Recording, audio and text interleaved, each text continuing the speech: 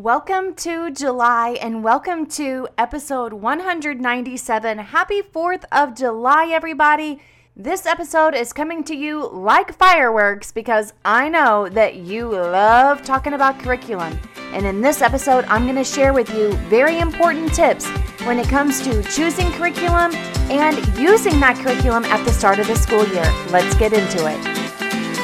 Welcome, teacher, to the Let Your Light Shine podcast. If you're searching for the freedom and permission to design the life you love as a teacher, you're in the right place.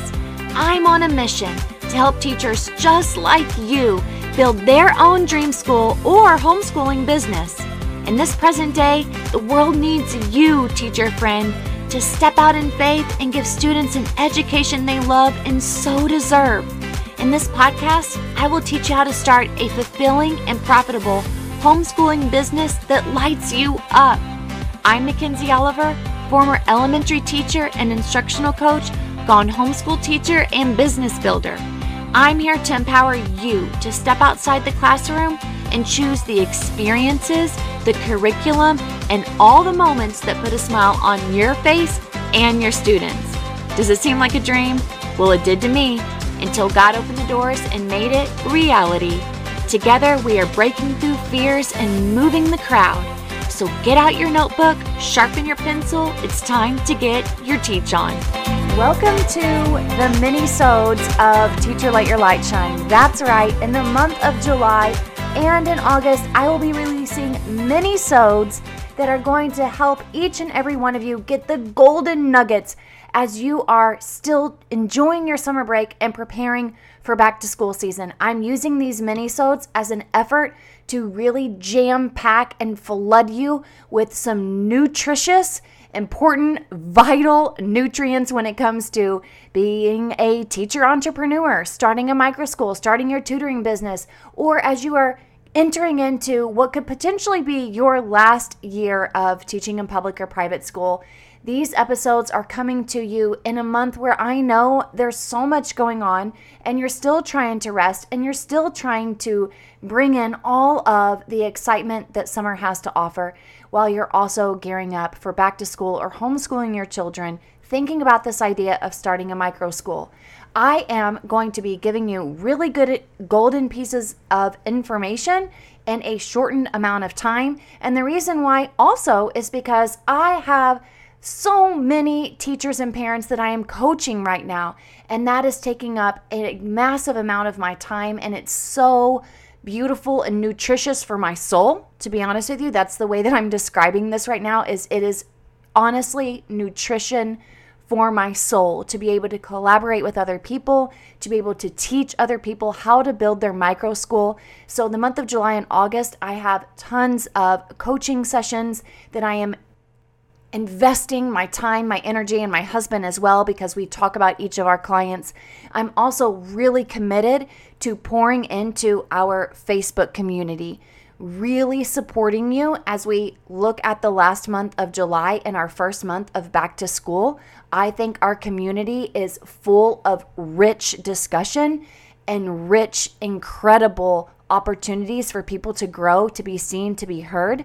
I'm also using July and August to collaborate with the people that I have in my school and those who I've hired and new family members. And I'm also taking this opportunity to rest and to dream and to self-care for the rest of what can potentially be the school year. I use July as a springboard for self-care and really imagining what I want this school year to look like. I don't like doing that when it's back to school. I don't like having the back to school scaries, so I use the summer self-care. And so throughout the month of July, you're going to be hearing mini-sodes. You're going to be seeing me more in our Facebook group as I am nurturing each and every one of you. You're going to be seeing me with tons of testimonies when it comes to coaching our students. And you're going to see me and as I'm doing self-care, and I hope that you join me in this journey. Now, I want to get started with talking about curriculum because I know it is a hot topic for parents and teachers right now. You could start feeling the pressures or maybe even a little bit of anxiety when it comes to choosing a curriculum. I'm going to be honest with you. Are you ready? This is the first year that I have yet to 100% solidify all of my curriculum, and it feels amazing. It feels right, and it feels so good. And let me tell you why I've gotten to this point. I have used the first 3 years of building our Microschool, utilizing so many different curriculums and so many different methodologies, and I don't regret any of them. But I do know what I say yes to now, and I do know what I say no to. And with that being said, I can tell you that I have purchased curriculum and spent a lot of money on curriculum and a lot of time to find that come October, it is not meeting my students' needs. My students need more, or they need something different. They need a more personalized approach. And this led me to starting out this school year, prior to the school year, pre-assessing our students.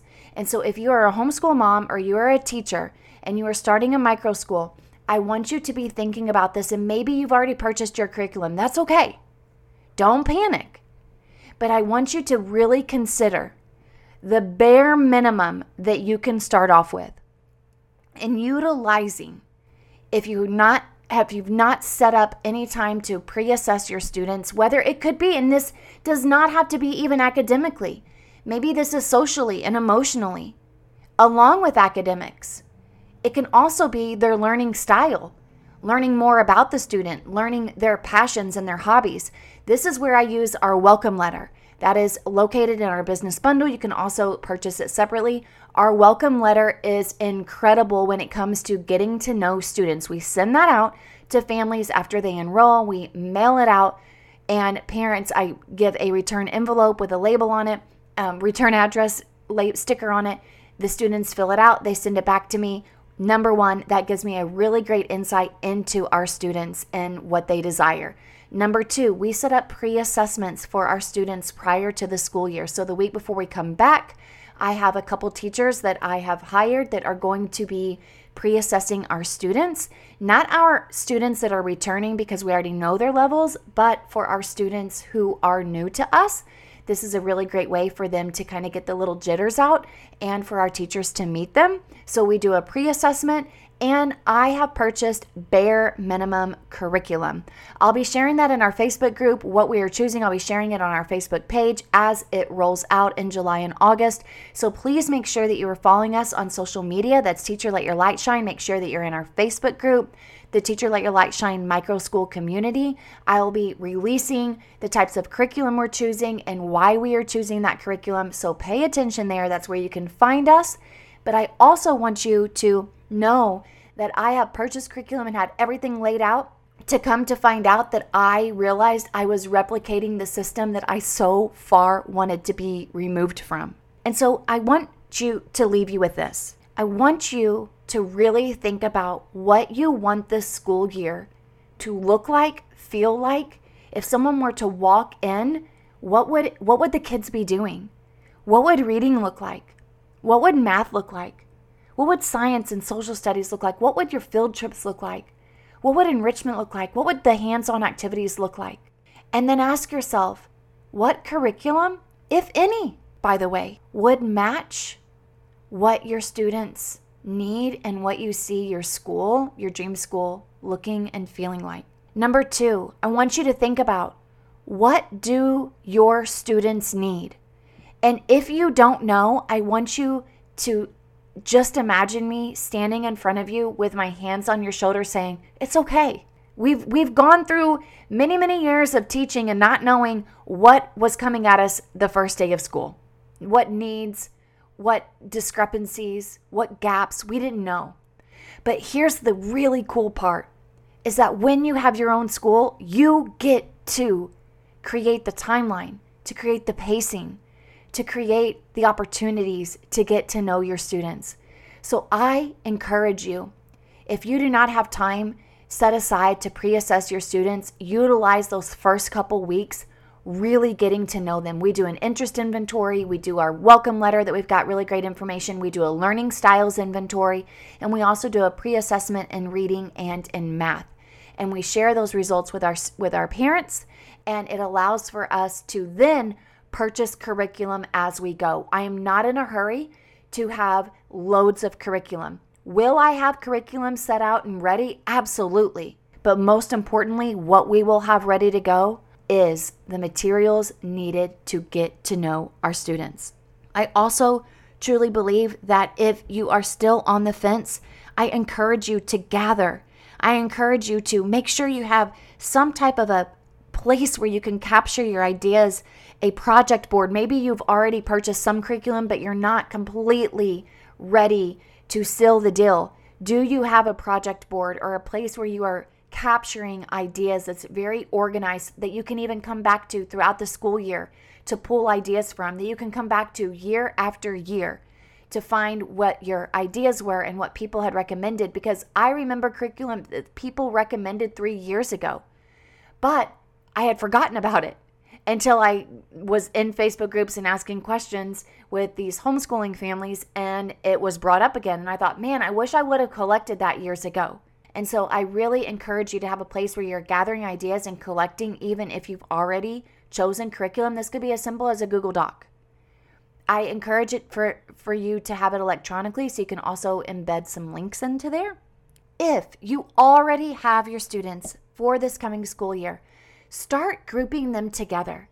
If you already know their age levels, their interest, or even any data that their parents had given you prior to this, start grouping students together. I actually just created a Google Doc. I started putting my students in, what grade they were in, and I started highlighting every single child in either a red, a yellow, a green, or a blue, and each of it stood for where their levels were or where I predicted their levels to be based on my conversations with parents prior to having assessed this child.